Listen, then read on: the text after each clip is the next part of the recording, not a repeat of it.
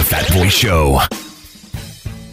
Beautiful Tuesday morning, and you're listening to RX Radio. It's the Fat Boy Show. My name is Fat Boy. Beautiful Tuesday, the 21st of December 2021. 4 days to Christmas.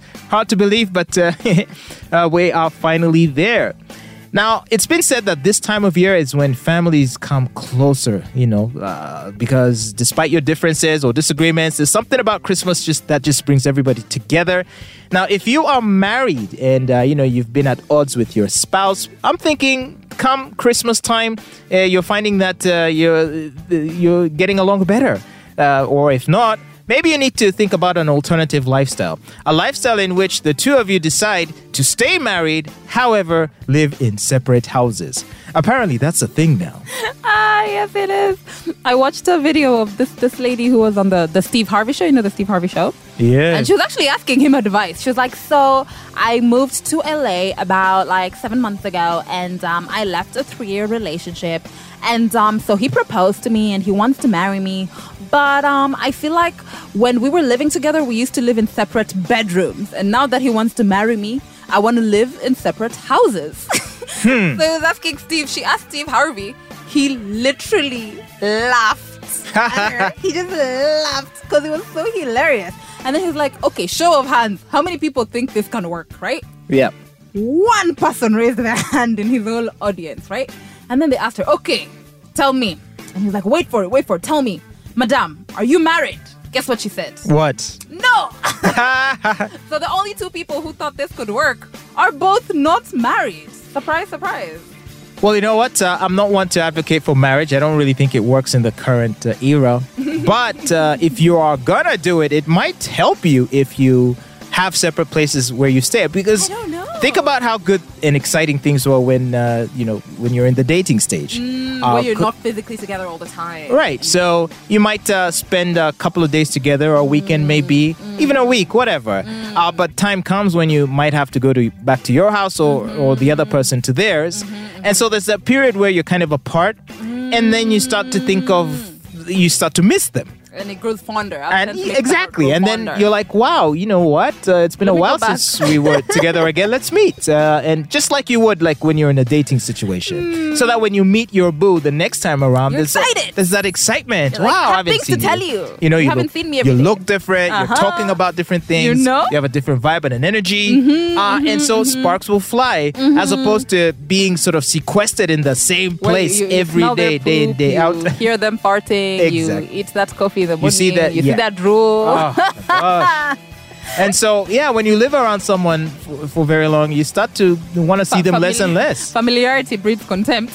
And all of a sudden, strangers start to appear more attractive to you. Way more. I find that very interesting. I feel like I personally don't think I would call that a marriage. Because I'm just like, why do you need to be in an official marriage if that's what you're going to do? You could just decide like Oprah. Just be like, we're just going to we're just going to decide we're each other's partner and be in different houses and decide that's our life. Well, I think things are so difficult for a lot of married couples now with the challenges many of them are facing, the exponential divorce rates. I think people are now just looking for interesting ways to adapt to the situation. Maybe a nice middle ground to where you might still believe in marriage and want to do it, but maybe find a way to do it that reduces on some of the pressures and the problems that come with marriage. Like, for example, you can live apart, have separate houses. And so here's the cool thing is that so when you want to see the other person, you kind of have to be at your best. Make an appointment. Be at your best behavior. Be at your best behavior.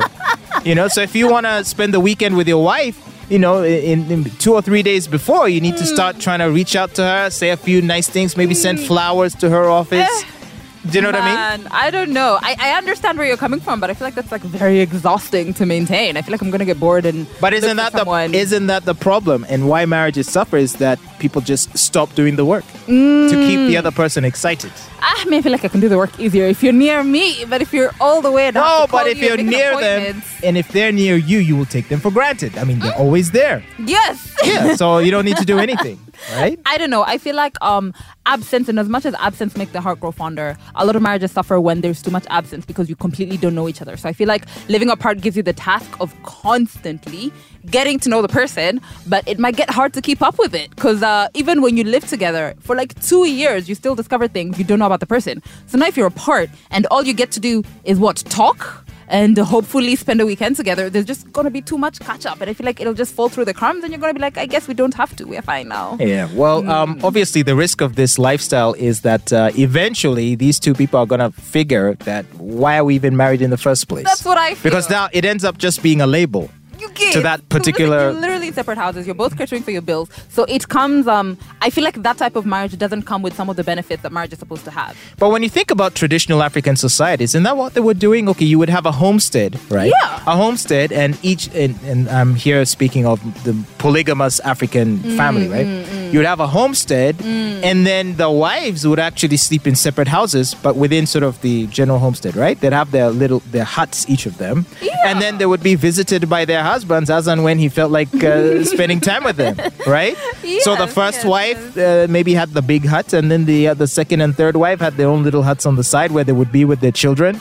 And it worked for thousands of years. I mean, I feel like there was a bit more agency and more structure in that because both parties knew what was expected. And I feel like this what that we're talking about is a bit more like ambiguous, right? Actually, when you think about it, the idea of a man and wife or wife and husband living together is a Western concept. Because we weren't doing it that way. We were just like separating, Yeah. and the man visits. No, but in some cultures, actually, even the man would go away and your brother would help you take care of your person. So there were quite a few ways. But I think the one that this lady is talking about doesn't give that construct. You get? Because in this one, in the homestead one, the man sees all these women kind of know each other. There's that companionship between them that they kind of get to foster. But this is just one man and one woman living apart. I feel like that's very different from this structure. And I feel like this one has more percentage of like falling apart. But I feel like that structure had its own ecosystem. Well, doesn't it devolve into something like that anyway at the end of the day for many marriages where essentially the spouses find themselves living independent lives? They might be under one roof, but literally they might hardly talk to each other. They're in separate parts of the house. Yeah. They barely interact. I feel like it's almost the same. I will not disagree with you on that because I feel like if marriages are divorcing at this rate, and this one also just has a chance of divorce, the chance of this divorce might be just the same as a normal marriage. Exactly. So it might be, you experiment and we see how it will go for your life, and then I'll take notes from you. So, which one are you going to do? Is that what you're going to go Separate for? houses, no. I can do separate bedrooms. I'm going to do separate bedrooms. Like, I don't mind having my own room that is mine, and no one can touch, and it's mine if I want to be there. But I think separate houses is just too much distance for me. Wow, you're kind of the opposite of most women. For most women, it's the other way around. Like, they own the house. It's for the guy to find his own little corner. Oh. Or the so-called man cave. No, I want both of us to have our separate corners for sure. So I want my partner to have his man cave and I want to have my woman cave. Wow. And then we'll decide which bedroom we'll sleep in at the time. Every day. We'll choose. Wow. This business of love is very complicated. It's very complicated. Anyway, man, find whatever works for you, and whatever you do, be sure to enjoy the holidays. Stay safe, too. You're listening to The Fat Boy Show. Tech, games, sports, politics, jobs, money, relationships, movies, music, and entertainment. All the cool things in life. We're listening to The Fat Boy Show.